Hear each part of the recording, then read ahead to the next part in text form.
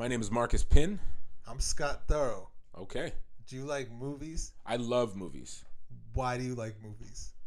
Wow, what a vague and big question. I like the artistry behind it. Depending on the movie, I like the artistry. Like the cinematography can just get me into it. Sometimes it's the mix of the music on top of what's going down, on top of the moving images, rather, that really gets to me. Sometimes it's just the story, performances. It could be a lot of different things. There's that corny cliche thing where sometimes, it's an escape. Sometimes it's the opposite. It's facing what you're going through right now. So yeah, and there's a million more reasons I can give why I love movies, but I think that was a pretty good 49-second explanation of why you like movies. Sure. Do you want to start a podcast about movies? Absolutely. I think we should start a podcast about movies. That's a good idea. I think it's a good idea too, because this would have been well over 2 years ago. You and I were hanging out at a bar with our mutual friend, and filmmaker, MC, Renaissance man, M2 Gant. But we were all talking about movies. And then I don't know if you remember this. This one woman came up to us and she said, "I don't mean to interrupt you guys. This is the most fascinating conversation I've ever heard." And then she was like, "All right, I'll leave you alone now." And she walked away. And that was kind of the seeds for if some random woman can overhear us, I think it was To the Wonder that we were kind of just speaking loudly about. And then she came over and then she was just saying how fascinated she was by our conversation, and then she just backed away and just continued to listen to us. I think that always stuck with me. And over the years, I was just kind of if that one person liked listening to us talk, then maybe other people would get something out of us, talk about movies. Because I heard that people like movies. They do. And people have difficulty talking about movies sometimes. Sure. Even some people who have a podcast have difficulties talking about them. Really? People with movie podcasts have difficulty? Absolutely. They start having a coma, or they're seizing? No, it's just maybe saying the same thing about the same movies, about how much something is so epic and badass, and they just can't really get past talking about that, or just overpraising a movie, or just how many podcasts do you need to just hear people talking about Martin Scorsese and Martin Scorsese movies all the time? Because I think that there's so many, nothing against Martin Scorsese or some of his movies, but so I think the difficulty with movie podcasts too is there's too much of a line drawn where some people I'm only doing action movie podcasts, or I'm only doing art house movie podcasts, or I'm only doing exploitation movie podcasts. And a lot of times those people are just in their own bubble. And I think both you and I have an appreciation for all of those genres that I just said, and more. Before we hit record, we were talking about Grandma's Boy, which is one of my all-time favorite movies. Not comedies, just all-time favorite movies. Same. So, and I think there needs to be more of a mix of an appreciation for all genres. Yeah. From art house to direct to video, Van Damme, and I think that's kind of And I think people just get so holed up on what other people think that they think they should like, and it's how many people that are comparing a movie to Citizen Kane have actually seen Citizen Kane? Holy shit! Yeah, no, I agree with that. Yeah, I have. It's a good movie. It's not Orson Welles' best movie, in my opinion. Or just in general, the best movie, like a lot of people. I think since then a lot of people have cooled off on that opinion. But for a while, Citizen Kane was considered it's the greatest movie, kind of thing. This will probably be the last time we ever talk about Citizen Kane. I hope so. So this is what I'm gonna say about it, and I'm gonna compare it to a conversation I had with someone a long time ago, to Rakim, and so when Rakim came out, Rakim was the best rapper of all time, and there was nothing before him to even compare. Is that a fair thing to say? Yes, very much so. He changed the game. And now, are there going to be rappers better than Rakim? Yeah. Yes. So, but there needed to be someone that good. So I think Citizen Kane is a benchmark of movies back then but it's by no means the best movie. I was talking to someone the other day about Alan Moore, like, and how he like made Watchmen in comics and how it like changed the game. And I'm like, I guess it's not even like the best deconstruction of superheroes, but Yeah. you know, Yeah. and to just like piggyback to one thing, like this will probably be the most we talk about Martin Scorsese. He's pretty good. I hope so too. Taxi Driver is one of my favorite movies, but still, there's nothing left to be said. I think about it. He's pretty good. I think if you watch his film inside the film, New York Stories, is really good. Mm-hmm. And that's probably the only thing you need to know from me about Martin Scorsese, because if you're listening to a movie podcast, you probably have an opinion about Martin Scorsese. Or you know what? You probably have one opinion that it's the same opinion that everyone else has. So it's kind of like it just gets a little boring, you know? Yeah. He's made some good movies. He's made some bad movies. He makes movies. He's a person. He's not. I was thinking about who might be my favorite director, and then I realized like I haven't even seen all the movies of my favorite directors, and that excites me. What I like about you, Marcus, is that I've only stumped you about movies once. What movie was it? I'm just curious. I can't remember. Wanda. What's that? The film's called Wanda. Oh, yeah. There you I sent it to you. Oh, that's the file you. Oh, Jesus. Yeah, I still. Oh, the Capra? Yeah. Film? Yeah. I did download it. I just never. That was a while ago, It too. killed Elia Kazan's wife. Yeah. Jesus. She made this movie. It's fantastic. It's one of like the first like art movies directed by a woman, and it's been out of print forever. I only know about it because our mutual friend M2May has everything on DVD. Mm-hmm. So I like that. I like that I could also be like, but have you seen, American Ninja 4? And you have too. Absolutely. And Absolutely. I just want people to know that like you can like American Ninja 4 and Cinema Paradiso and also like have opinions that people think are not good, but that's okay. No, it's totally okay. I couldn't agree more. Like, I tell people too, the last 2 years I've been on so many podcasts, and a couple of times, at first some of these podcasts were hesitant to have me on because if you go to my site, by the way, I'm a film critic and Scott's a film composer. We do a lot of other things too, but in terms of film, that's both of our connections with film, besides being film lovers. And if you go to my site is probably 75% kind of art house indie, not even necessarily indie, but just very art house, so it's easy to go to my site and then just assume I only like Claire Denis, Michael Haneke, stuff like that.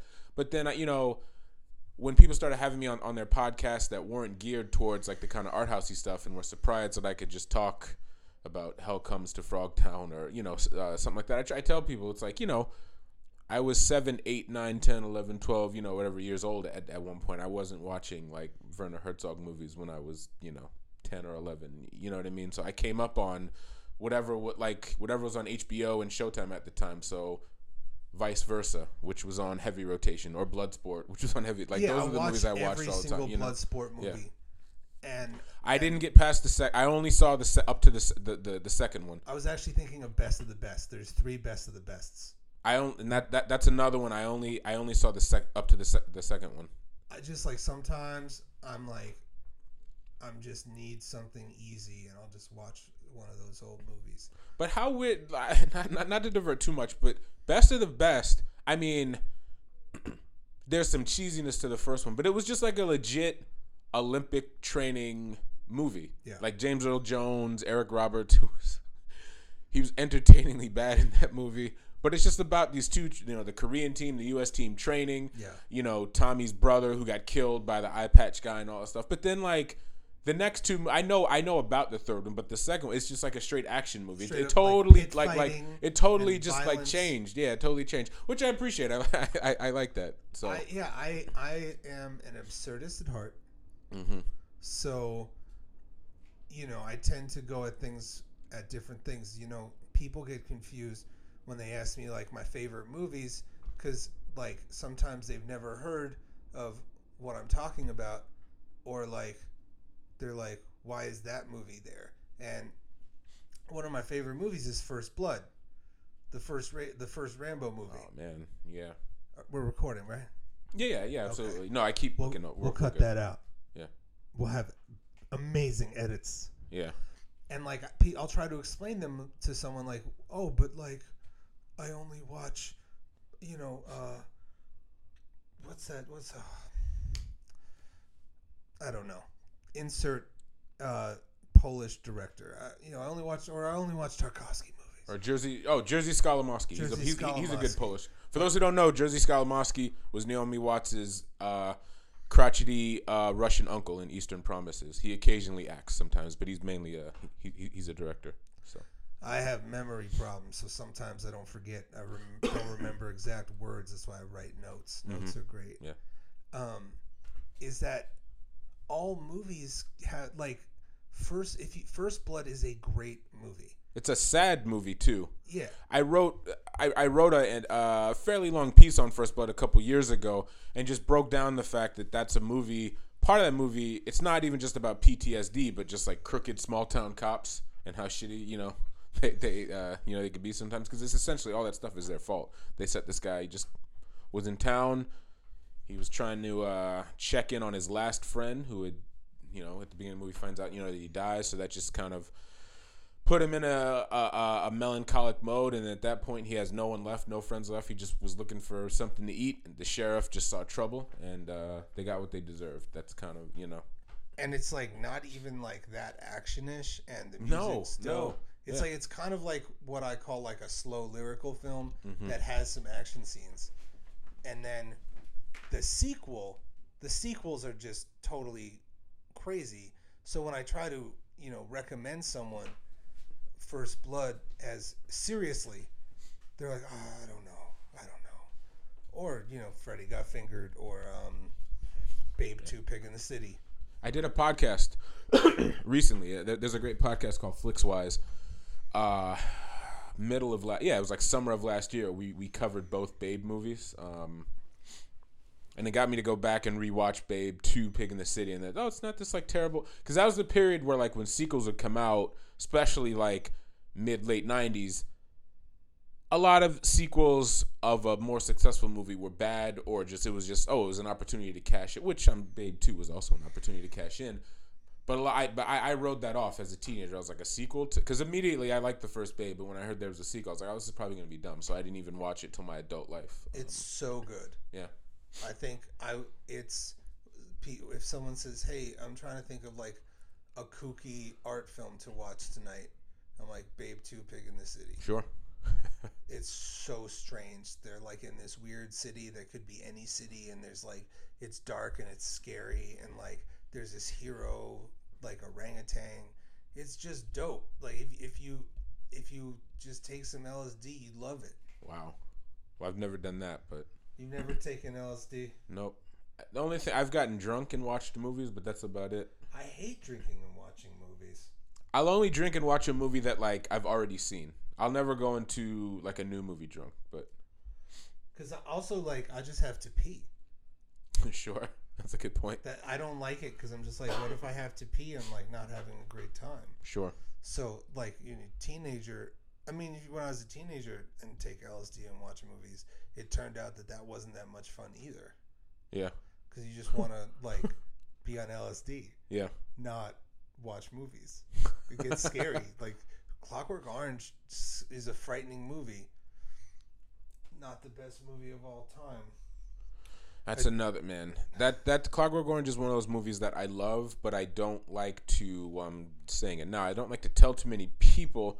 Because most people, I think if people like Clockwork Orange for, I feel bad saying it, but like for the right reasons, I think folks like me or you would appreciate it more. But people like the irony of why like the average person likes Clockwork Orange is just like so fucked up, because they like it because it's violent. which couldn't get any like you couldn't be any more wrong. Like if that's why you like it, then like you just missed the point of the movie, which is such kind of sometimes it's that's a really asshole thing to say. Like you just didn't get it because movies are art and you get what you get. But if you like that movie and you're cheering on Alex Delar, it's like one, something is wrong with you. Sure. And two, it's like you don't really get it. It's just like with Taxi Driver. Taxi Driver is one of my favorite movies, but right away people think it's just like that I love Travis Bickle, and I really don't. It's just a really great, interesting story. Travis Bickle? He's not a likable person. He's racist too. For those who I'm a black person, so to like a racist character, it's just that story that I like very, very much. Can you like a racist character? Can I like a racist character? I can go so far as to say I can find a racist character like amusing, like Joe Pesci in Goodfellas. Very racist guy, but it's like I can't not laugh when they're sitting at his mother's table. She cooks dinner for him. She shows him the picture, and they're laughing. Like you got one dog going this way, the other dog's going this way, and this guy's going, "What do you want from me?" Like that's funny. So I don't know about but I can definitely find amusement, in racist characters sometimes. It's hard. It's hard to like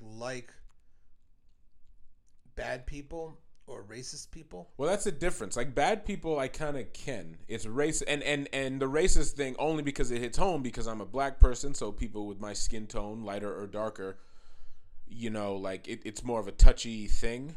But like bad people or complicated people, that it's a little different. And some and that does cross pollinate sometimes. Sure. Bad people are racist, but sometimes bad people aren't racist, and that kind of So that's a little different for me. Like so, yes. I can like bad people, racist not so much. This is a problematic movie. Oh, I used the problematic word. Which movie? We're still talking about Taxi Driver? No. Or Clockwork? I was Hustle and Flow. Oh boy. Okay. Well, it's a problematic movie, right? It certainly is. And I think so. Possibly a racist movie, but the brilliance of the movie is conveying this dude who does horrible things and you're rooting for him. Yeah, sure. He does like 3 horrible things and he's not a good rapper. And he's also a pimp. And a pimp. And like pimps are some of the worst people in the world. Maybe in a world where prostitution is legal, then not so much, but like I'm pimps down, hose up all day. Yeah.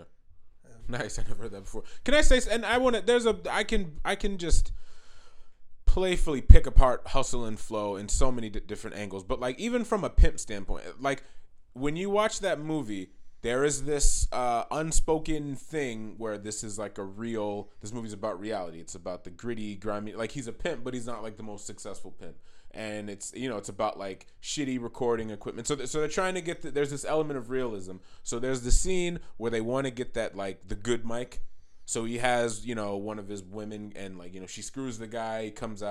She comes out with the microphone and then she gets upset and she's like, "I'm not a piece of meat." Like it's like, yeah, you are actually. One, like you literally are a piece of meat. Two, I don't know what kind of pimp would like allow one of his women to talk to him like that and like. And literally, you doing what she's supposed to do in terms of being a prostitute, not women or whatever. But I always found that scene a little like silly. It's like I just don't think that would ever happen. I don't know. I mean but that's minor compared to the issues I have with that movie, or just Craig Brewer in general. In general, Black Snake Moan, not a good movie. No, he just has like. I don't even think he realizes it because I'm sure if Craig Brewer were to hear this, he'd probably be offended about what I'm about to say next. But it's like he has this like caricature. He just like black people are kind of caricatures to him. I think it's like one movie, it's like the black pimp rapper. It's like so there's the combo there, and then this next movie, it's like the old Southern man, chaining up the white woman. Like there's just a lot of issues, and that's going back to me. It hits home a little more me being a black person, and I have connections to the South through my mom, and then just. Yeah, there's this like cartoonish caricature-ish way that he just, presents black people. That's really annoying, to say the least. Annoying is putting it lightly. What are some movies where you think non-black directors portrayed white characters correctly? Wait, were non-black portrayed non-white? No, no, no. No. The director, Mm-hmm. not a black person. Mm-hmm. Actors, Mm-hmm. all black. You just opened up the biggest. My favorite filmmaker is Claire Denis, and while a lot of people like to romanticize her connection to dark-skinned people in Africa, because she spent a good portion of her younger years in Africa, but like her parents were not geologists, but I don't know the title, but her parents traveled a lot, and she spent a good part of her portion in parts of Africa. And I'd say For the Philistines, who's Claire Denis? Claire Denis is a French filmmaker. She's my all-time favorite filmmaker in the world. She's still very active. She's synonymous with, let's see, she works a lot with Vincent Gallo. She works a lot with Alex Descas. She works a lot with Isaac de Bancole. A lot of her actors, her regular actors, are also in the films of Jim Jarmusch, who's a personal friend of hers, Leos Carax, Olivia Sayas. She had a really interesting upbringing as like this kind of apprentice person. She worked for years before making her own films. She was an assistant director to Wim Wenders on a couple of films. She was an assistant director to Jim Jarmusch. She worked. She was on the casting team for Andrei Tarkovsky's Sacrifice. She worked on Sweet Movie. No, like it was. She was like bred for greatness. It was just like people just had to see something in her, and they were just like, you know what? Like, exactly. She came up from. She worked under the right people. What movie should I watch of hers before our next show? Okay, you know what? I'll say 35 rums or 35 shots of rum. Like it's, it goes 35 shots of rum. Yep. All right. I would but going back to what you were saying, quite a lot of her films have mostly black, either African or Caribbean Paris-based characters, and she just kind of gets it. And it's not like, it's not this thing where she's saying like, hey, I make movies with black people. It's not this obvious thing. It's one of those things where like her films just happen to have a lot of black people. And then what counters that too, why I know that it's not, she's trying not to make like a gimmick out of it. She's got plenty of films that only feature white characters. Yeah. And I think you need that, especially in her case, because I think if every one of her movies was based around African or Caribbean people and she's this white woman, I think it would be a little weird. But the fact that she also has films like, say, Friday Night, Nanette and Bonnie, Bastards, that are all primarily white casted films, that lets me know that she's interested in telling stories about all people, like, all people. And she's based out of Paris. I don't know if you've ever been to Paris before. No. Paris is not all white people. No. And that's something I think, a lot of, before we get into this. Much to the chagrin of French people. Sure, some. But I think that, but at the same time, where you have, Claire Denis is not the only. There's plenty of like Parisian or French-based filmmakers that have a lot of dark-skinned black people in their film. Because if you walk through Paris, you don't just see white people. And I can, and you're right. A lot of, but I think that, but that's a cue that like, American films could take from, but not in a forced way. Because I'm one of those guys where people are always surprised. Like recently, in recent years, directors like Tim Burton and the Coen brothers get asked like, "How come there's no black people in your movie?" And that question bothers me. It's just like, don't force it. Like, I mean, if someone, at the end of the day, if you want representation, like if you like a filmmaker and they only have white characters, it's like, I understand your frustration, but don't try to force. Like, you can't have black characters forced in a Coen Brothers movie or a Tim Burton movie. And quite frankly, I don't know if these days I don't want any black people in Tim Burton associated with Tim Burton's terrible movies anyway. I mean, I don't think Tim Burton's made a good movie since Big Fish. Wow. That's okay. I was going to say Ed Wood, but fair enough. I think it was, after Ed Wood, I liked the movie Big Fish. Mm-hmm. And that's it. Mm-hmm. And I only liked Big Fish because it pulled on my heartstrings. Yeah. Understandably so. I definitely get that. I don't know if I could go. It's gonna take time for me to watch a movie like Big Fish. I don't recommend it. Yeah. Right now. But did you follow that whole thing when this one on his last movie that with Ava Green that Tim Burton made? He was asked like why there were no black people in his movies. And then, like, a lot of black people got into an uproar for his answer, and he was just saying, it was essentially, he stammered. He said a lot of dumb stuff, but he also, it came down to just like, I don't know, just my movie didn't call for it. and a lot of black people got up in arms. And my whole thing was like, this man has been making movies for over 3 decades, and suddenly you just caught it, like, because a lot of I remember going back and forth with a few black people on a few movie message boards and comments on Facebook, and they're just like, wow, I'm really disappointed. I've been a fan of this guy for 30 years. And it's like, well, if you were a fan of him for 30 years, then you know his movies, and then you know that his movies already didn't have a lot of black people. So why is it such a surprise now? And that really bugged me. I heard a rumor that for a moment they were toying around with Wesley Snipes being a Robin-type character in Batman 2. No, really? I remember hearing that when I'm talking. I heard this rumor when there was no internet. I don't know how to take that because I really like Wesley Snipes. I'm a big fan of his. Through good times and bad times, I'm a big Wesley Snipes fan. And by the way, if you're not following Wesley Snipes on Twitter, you're really, for those of you guys listening, you're missing out. But he's very entertaining. But let's go back to this. I want to go back to this Wesley Snipes as Robin type character. There was this. I'm also a comic book person, not so much now because comic books are hard to enjoy these days.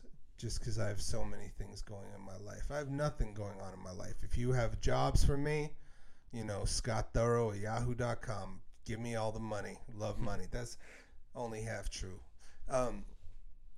So they were like, I would just go to the comic stores and you just hear stuff. And there were no blogs or magazines or really anything to really prove or disprove. That's true. Yeah. But I remember that when Batman Returns came out, which was the second Tim Burton one. Yeah. There was a Robin toy, and it was a lot of money. And I was like, why? They're like, well, for a little while there was going to be maybe a Robin, and then maybe Wesley Snipes was hired to be like a Robin type character, and then it was taken out. And the only reason why I feel like there was some credence was because that's like those same people told me 4 years ago before that Michelle Pfeiffer was going to be Catwoman and wow. Danny DeVito was going to be Penguin. This is when you didn't know, like, spoilers. That's impressive, yeah. So you just hear stuff, and then there's, just like, I don't know. Wesley Snipes would have made a great Robin. Yeah, he would have. Legit martial artist. He's got that charisma. Now I can't get this image out of my head. Although you talking about this was the internet was around, but it wasn't popping like it is now. If the Joel Schumacher / George Clooney Batman were successful and they were going to make a part 5, do you know all the plot stuff for what part 5 was going to be? There was a universe where they thought that film was going to be successful. Yes, and they already had it planned out. They were already talks and cast it. Like, because if I'm not, I don't know how it. I think it. Yeah, that movie flopped right away. It made money, but it still flopped. However, the script was written, and Forrest Whitaker was going to be Dr. Crane, Scarecrow, and his character when he shot his nightmare mist into Batman's face, because the whole thing with Scarecrow, when he sprays that stuff on you, it makes you think of your worst fear. And Batman's worst fear was going to be it was supposedly the Joker, because that's the guy in that storyline. The Joker was the guy who killed his parents and everything, and his worst villain. Not Joe Chill, as in the comic. Not Joe Chill, but Jack Nicholson was going to come back and reprise his role as the Joker in ghost form. So every time the Forrest Whitaker Scarecrow sprayed Batman with this like nightmare mist, you'd see the ghost Joker, and Jack Nicholson was going to play him, which sounds like it sounds terrible, but it's something that I would want to go see. I'm going to say 3 things. Mm-hmm. 1, watching the documentary for Tim Burton's Superman, What Happened? I still have not seen that, and I'm almost ashamed. Like, for all the movies I watch, it's a poor man Jodorowsky's Doom. Really? Okay. Well, that. but not in That's a good way. tagline. Oh, never mind. I spoke too soon. Because it's not made like that one. I don't like documentaries to be. Really? Yeah, I'm not a big fan. Wow. I'll every once in a while, and like if you tell me check this one out, I will. But I'm just not a huge fan. Watching that, I was like, oh, that would have been a fun movie because the ideas were totally out of control. Second, and I don't want to talk about it. The Dark Knight Rises, Batman 3 of the Nolan one. Yeah. Best Batman movie. And 3. If you can see the face I'm making right now, go ahead. 3. Listeners. The thing about Batman and Robin is I think we'll go very much into the heart of what I think this show is trying to do is I'm not into like something so bad it's good. That's not how I like my disaster movies. I hate that. I dip my toe into that occasionally, but I'm at the same time I hate that very, very much. When I say I love Southland Tales, it's because I love that movie, even though it's a disaster.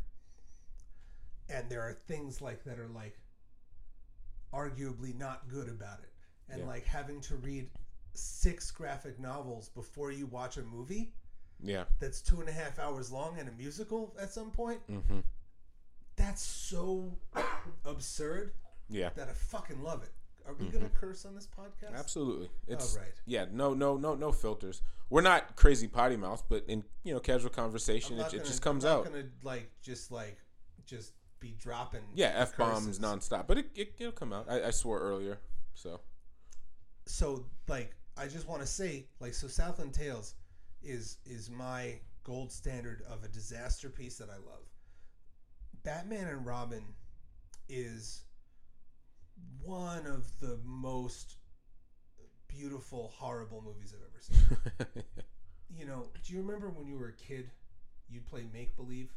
Sure. And you'd make up the rules as you go along? Sure. Like, no, you can't hit me with the sword right now because I just created my laser sword. Yeah.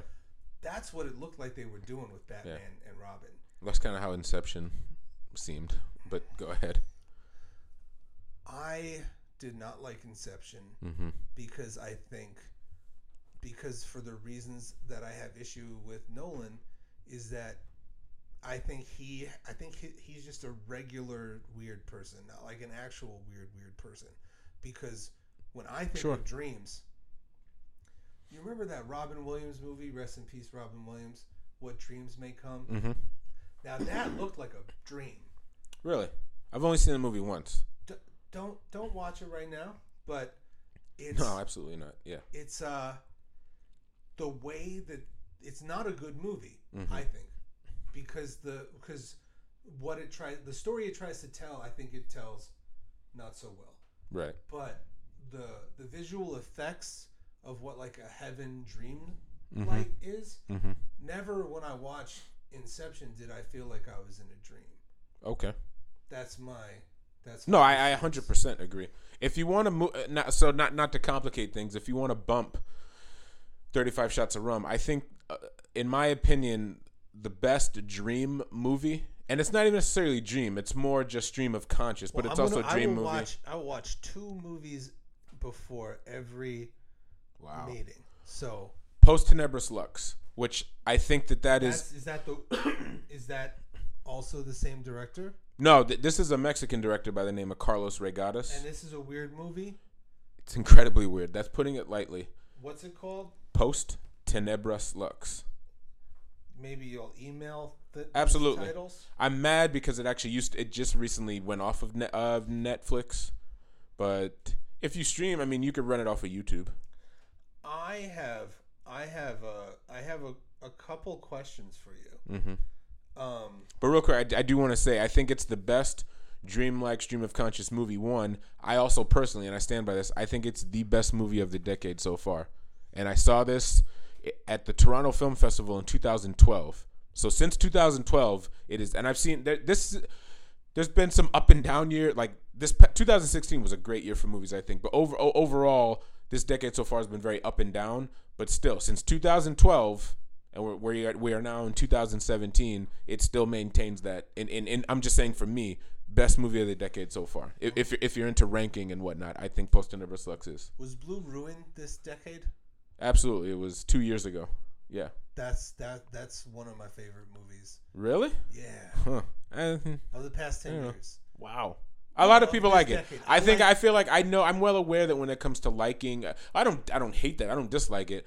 But it's like what you're saying. A lot of people have said that. It's one of the, and that's when I'm just kind of like, oh, I don't think so. Oh, see, I had no idea.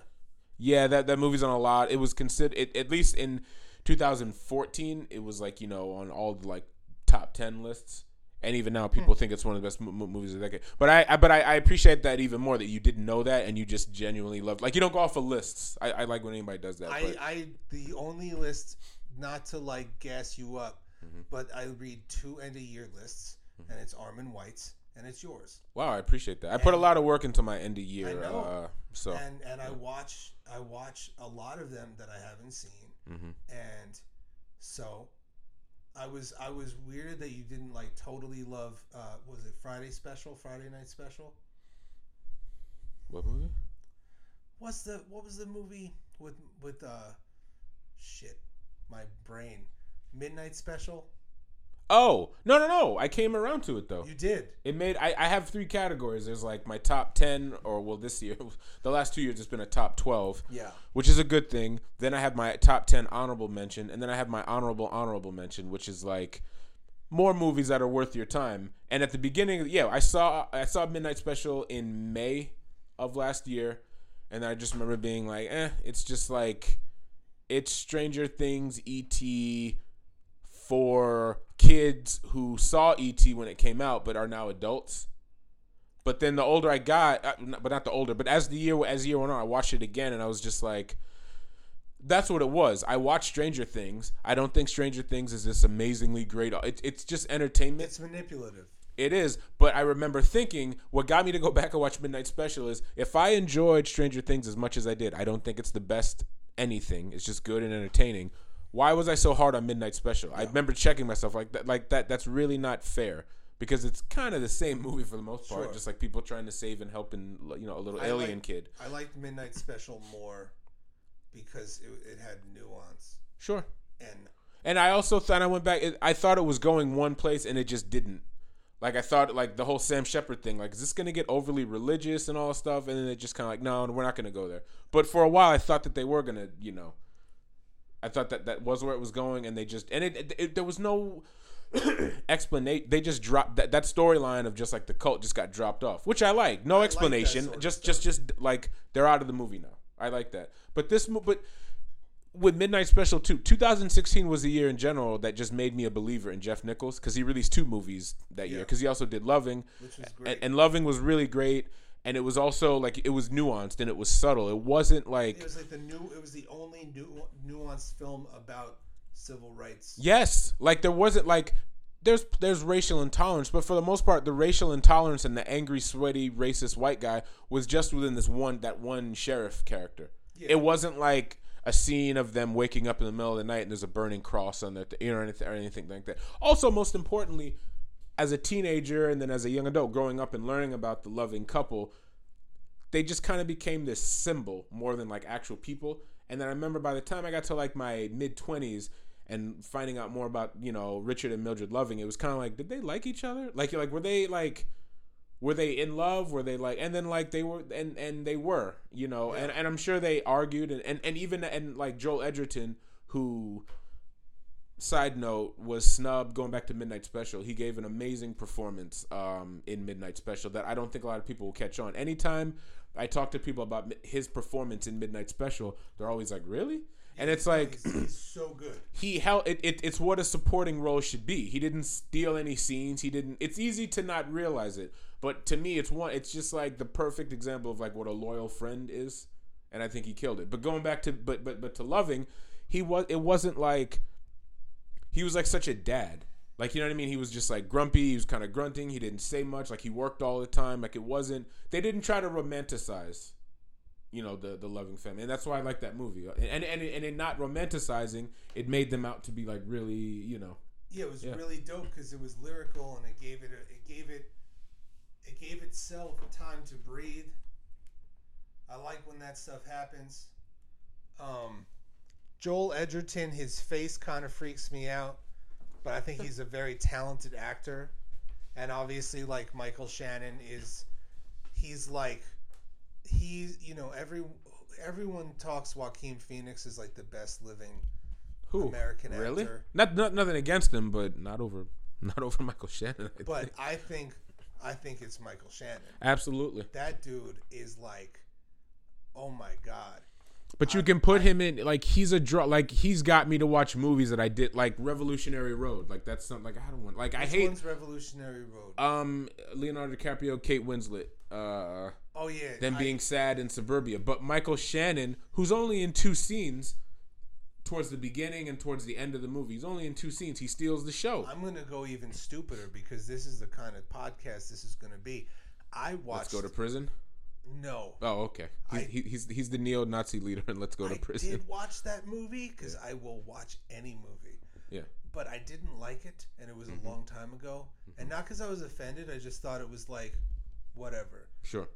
I watched that movie with Seth Rogen and the kid that like is dancing all the time.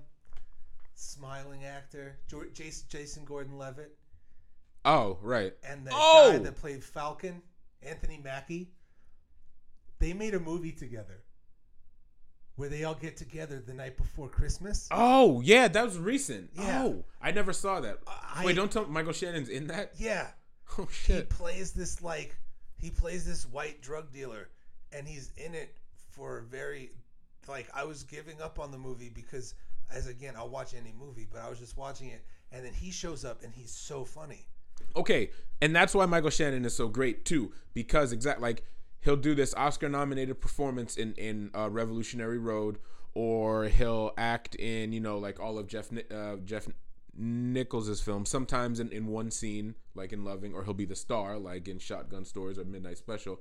But he can be this like serious, intense guy, or he can be this like funny drug dealer character. Or he can be this funny neo-Nazi character in this stupid, dumb comedy. Let's Go to like he can kind of do it all. Not to sound so cliche, but it's like he's not above a role. I guess because is what I'm trying to say. He's serious. Yeah, I've seen him in person a couple of times, and he's an intense guy. Seriously? Yeah. And like I feel that that's I think the problem with like Daniel Day-Lewis's of the world is. They're so good. It's like I get it over. Could not agree more. Like I need Daniel Day-Lewis to be in like a Broken Lizard film. For those who don't know, Broken Lizard, they're the guys who do Beer Fest, Super Troopers. Like Daniel Day-Lewis needs to be. Too.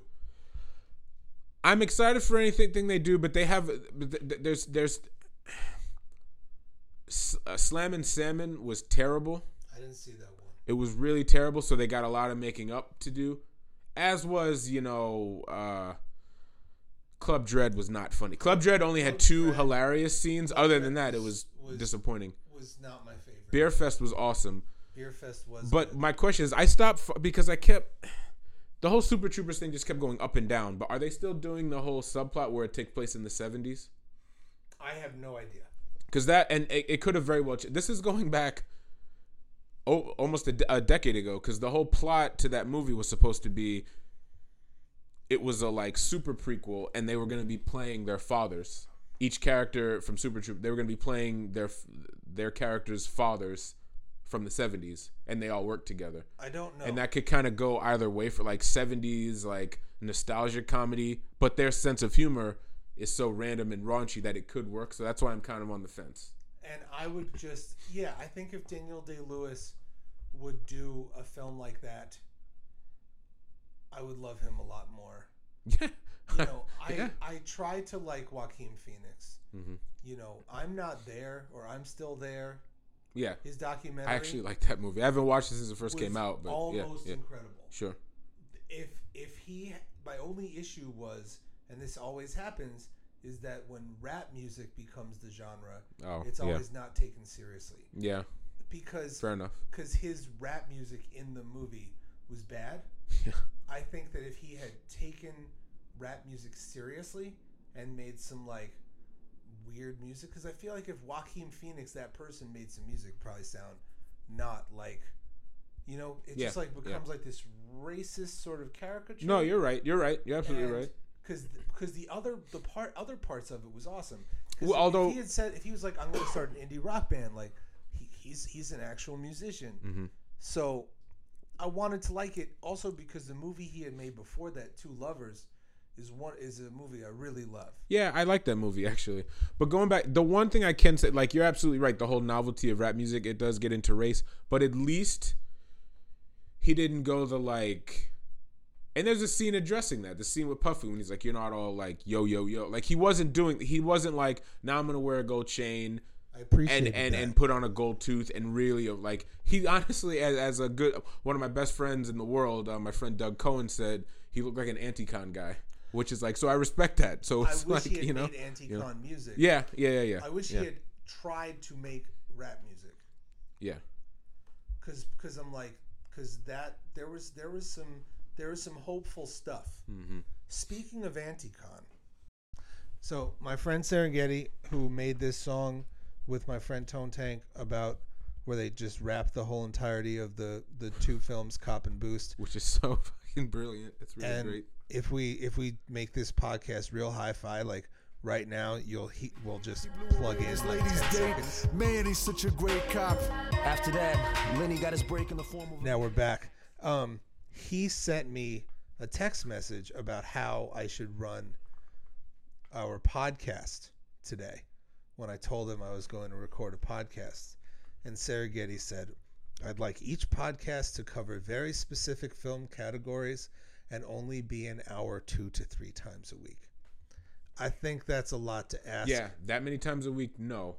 I will say the goal is, like a lot of podcasts are doing more now, like there's this professional wrestler Ryback and Joe Rogan. They record multiple episodes in one sitting, which I'd like to do.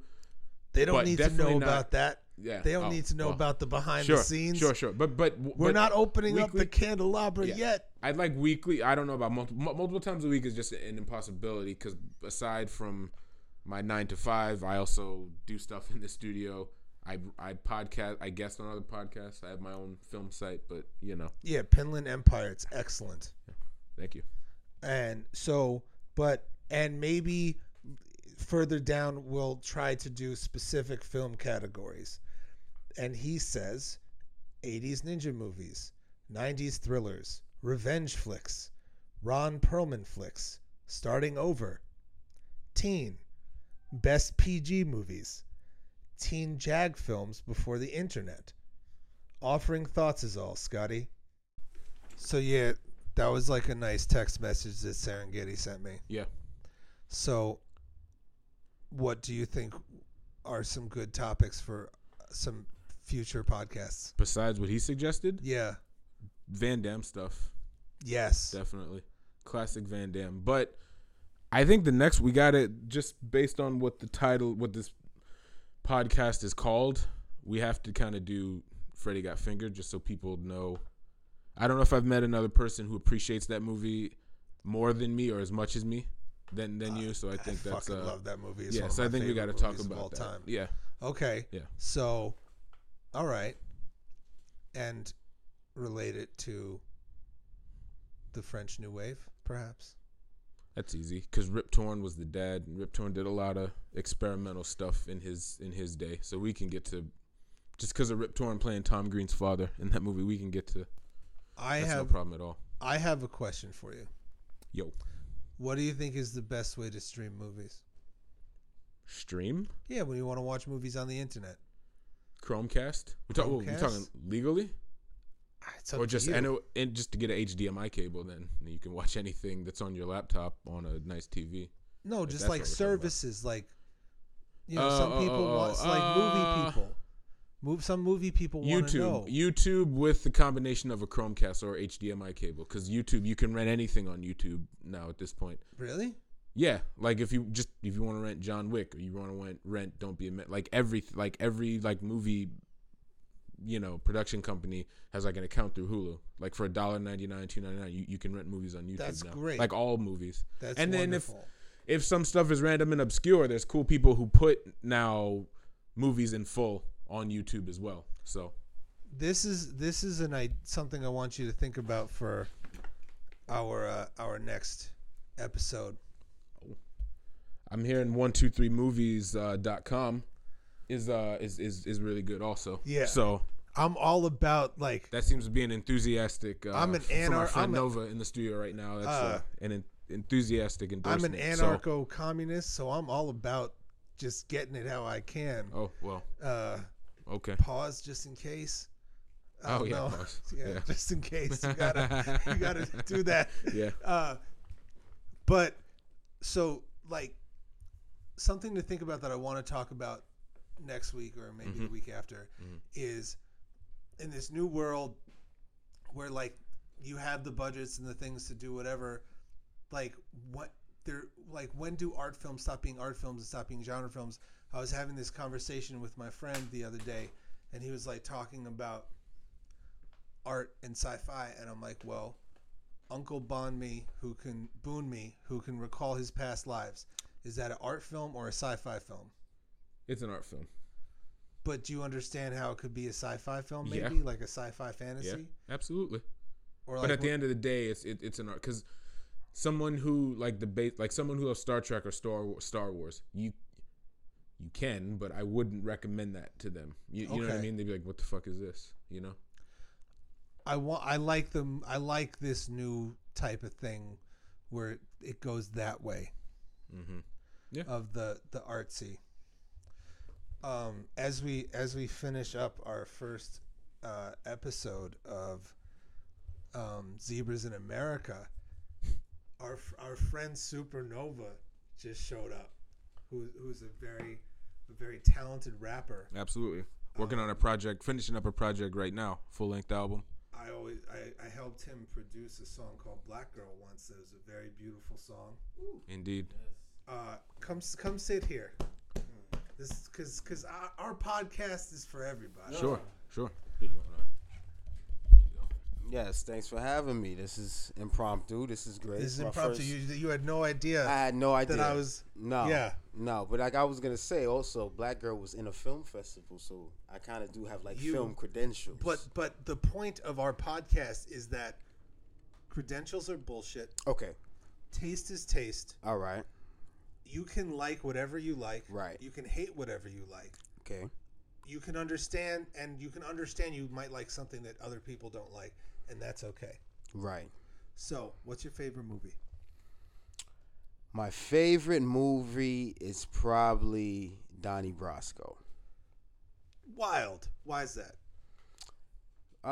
Because my favorite, I'm kind of like typical hip hop, like guy, like I don't know, stereotypical, like, right? So like my favorite genre is probably like the crime, gangster film genre. I don't know if that's what the right term is called, right? Yeah.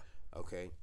Ooh, I got the mob movies and whatnot. So out of all of those, and I really like Johnny Depp. Johnny Depp's one of my favorite actors. He's all right. So I really fuck with Donnie Brasco. I've watched that movie like a trillion times. But also up there is Goodfellas, and Bronx Tale is one of my favorites as well. Oh shit! I have memory problems, so just forgive me for a second. What was that DMX movie based off of Donald Gowan's novel? DMX movie based Never off Die of Alone. Never Die Alone. I know. That's a good one. Is it? It's really good. DMX had some good, kind of cheap. That's the one that Ernest Dickerson directed that, right? That is correct. Yes, who was No, Ernest Dickerson was Spike Lee Lee's cinematography from day one up through Malcolm X. He directed Juice. I did a lot of other stuff too. I want to interject another thing about Donnie Brasco that some people get it, some people don't, but when you compare it, it's always mentioned in the same breath, like with a Goodfellas, Godfather. It's more the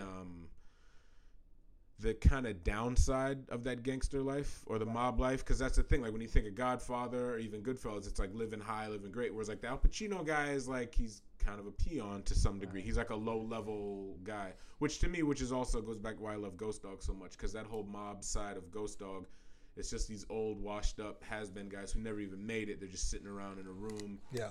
They're like, these guys are like pushing 70 and they're still carrying out hits. Like there's a great scene in Ghost Dog where it's like these two old, out of shape guys that have to walk up these steps, and it's like at their age, especially in that world of being in the mafia or in the mob, you should be retired at that point. You shouldn't be like 7 years old still going up to kill people, and that's kind of and that relates back to Donnie Brasco, why I find that movie so interesting, because it's like not everything is so glamorous, in that mob life. Yeah. Like I think like Al Pacino's character, he's in Goodfellas, but like he doesn't get any screen time. Like that guy, he's in the background of Goodfellas. You know what I'm saying? So that's why They also don't show like the hangovers and like shit and blood and like all the horrible stuff about. Exactly. I like the ones that show the less good.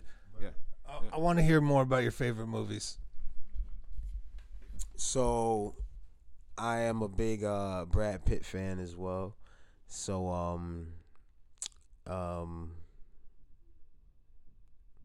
Seven is one of my favorite movies. That's my favorite David Fincher movie, I think. Easy. I said it. Yes, and excuse me, Fight Club is one of my favorite movies. I'm partial to partial to Benjamin Button. That's what I was gonna say that as well. I'm going down. It's Forrest Gump. Right. I'm going definitely down the list, and I was gonna say Benjamin, but I was gonna say the one with Taraji, and I couldn't remember the name of it. But Benjamin Button is one of the greatest movies. I think that's a really great movie. I don't know. I just like that. It's movie. a really great movie. I even liked the Quentin Tarantino one a lot. Inglourious Bastards. Yes. I hate that movie. You hate that movie. Hate that movie. Yeah, I like that. I just don't like Quentin Tarantino. I think It's bigger than that. this will be the last time Quentin Tarantino gets talked about on this podcast. Oh man, because I was just about to mention another one of my favorite Quentin. Okay. No, please do.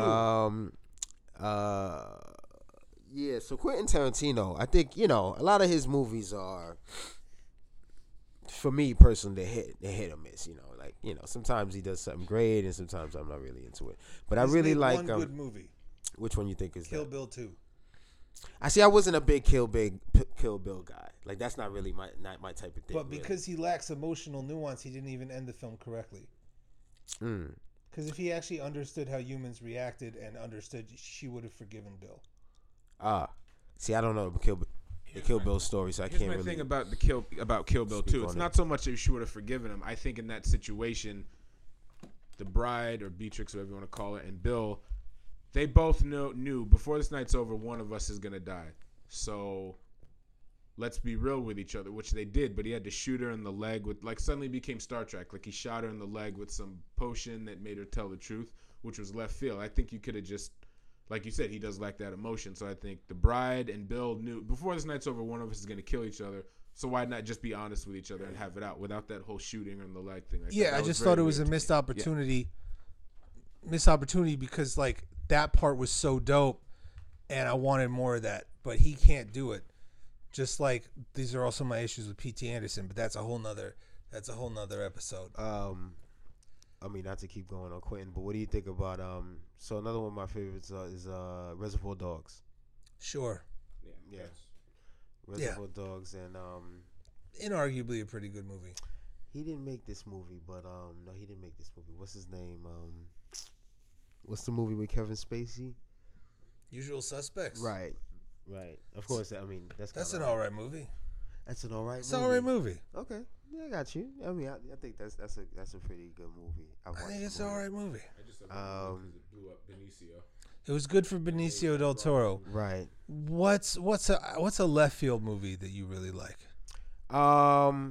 There's a left field movie that I really like, and I believe we spoke about it before, Marcus. It's it's like a really weird ass movie. Like Houseu? No, it's like set in like suburbia, like white suburbia, and like is there black suburbia? Yes, there's black suburbia. Okay. No, there is. Yeah, I'm about to go to black suburbia tomorrow. and there's Black Suburbia in Brooklyn too, Canarsie. Okay, fair enough. Yeah. What I was gonna say. So, and it's like weird shit happening. Like I think there's one scene where like the kid like jerks off like in the house or something, and like the dad catches him or some shit like. And we spoke. I feel like we spoke about. And You're talking about Happiness. Happiness. Todd Solondz Happiness. Right. Yes. Right. That's a fucking. You know, yeah, you must know that yeah, movie, that's right? a fucking. Oh, I can see by your movie. reaction that you know that movie. That movie was fucking sick, but it was a Wow. dope Yeah. movie. No, but I was like, yo, Happiness this is one of my movie favorite fucking movies. Retarded. Happiness, I was yeah. like, what the fuck is going on? Yeah, if it's me, we would have definitely been talking about Happiness at one point because I love that's that movie. The same way that's the only thing I can. Definitely suburban. Yeah, that movie took place in New Jersey, so I hate Todd Solondz. He makes me sad. Welcome to the Dollhouse. He's doing the right thing. His movies make me feel sick to my stomach. But let's go. I feel like Welcome to the Dollhouse, which co-stars a guy who's from went to my high school, Eric Mabius. But with youth in movies, it's always cute elementary school age, and then you jump to high school. Junior high never gets explored, at least in America. Everyone and junior high is important. It's such a conjoining, weird, awkward time in one's life. And Welcome to the Dollhouse captured that. Welcome to the Dollhouse. But here's the thing. This is the thing about this podcast, Marcus. Mm-hmm. I hate Todd Solondz. It doesn't mean I don't think he makes good movies. True. Okay. Fair enough. Happiness. When I think of the two most horrific films, upsetting films I've ever seen, it's Happiness and Original Oldboy, because those movies just you got to see Original Oldboy.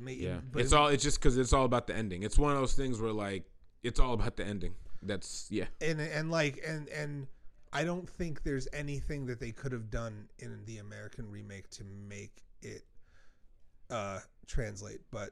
Because like there's this Spike Lee changed up like a pretty important thing about that movie that really bothered me. Yeah. So no comment. We can't really we if you haven't seen Old Boy, like we really can't see it. And well, that always seems to happen at the right time at least. How much did we lose? Sorry for putting you on the spot. No, so good. No, we're still going. They were just giving us a warning. So why don't we just wrap it up? Okay. It's still recording. So to wrap it up, like I think, like Happiness just upset me more than anything ever. I think Storytelling was a good movie. Storytelling was Unfinished. There was a third story that got cut out of it, right? Yeah, with James Vanderbeek. Yeah, and he was still on Dawson's Creek, so they didn't want that stuff in it because I think it's okay. Yeah. That was the last movie of his that I could stomach. His movie last year, he did this movie called Wiener Dog, which was one of the best movies of last year, I thought. Yeah, because he had a dark after Storytelling. He had made a good movie in over a decade, and Wiener Dog is a sequel to Welcome to the Dollhouse. So yeah. Okay. Oh, no. Tell us one more favorite movie, then we're gonna get it going. All right, my last favorite movie, Straight Outta Brooklyn. Yes. 1991. Matty Rich. Directed and co-starred in it when he was 19 years old. Right. Yeah. Dope movie, and it's also the movie that I used to inspire my project, Straight Outta Brooklyn. Yeah, the project that I spoke about. Produced by Marcus. Yeah, the project we spoke about earlier. Yeah, it's an album called Straight Outta Brooklyn, and we use snippets between the tracks, within the tracks. It's an that movie is an integral part of this album that Nova's working on right now. Right. So yeah, that movie is dope. Inspired that. Yeah. I also want to say you can't see this, but right now Nov is breaking up a blunt on a Noam Chomsky book, which just makes me feel really good about the world. Get rid of build bridges, not walls. That's it. Sure. Get rid of the prison system. We do not have a place where you can find us yet, but Marcus, where can we find you on the internet? PinlandEmpire.com, thepinksmoke.com, cutprintfilm.com. Those are all the other sites I write for. And you want to check out my SoundCloud, it's Marcus WP 1981 if you want to check out some of my music. But mainly, if you just go to PinlandEmpire.com, that'll send you everywhere else that I do stuff at. So, and yourself? You can check me out at Instagram, Scott Thorough, Twitter, Scott Thorough. ScottThorough.com. You know, if you really want my phone number, you want to text, I'd rather not. So we'll see y'all soon in the world, and hope you enjoy. His marriage was on the rocks like every other good policeman. He had a daughter, Penny, and a wife who smoked in bed. She preferred to sleep alone. A detective never rests. Hey, Lenny loved his wife, Linda, loved her to death. A great salesman, I promise, but he's struggling in NY, and he feels like a schmuck. He wants to provide his wife with anything that she can think of. I'm talking about anything for his beautiful wife, Linda. Lloyd's best friend in the world.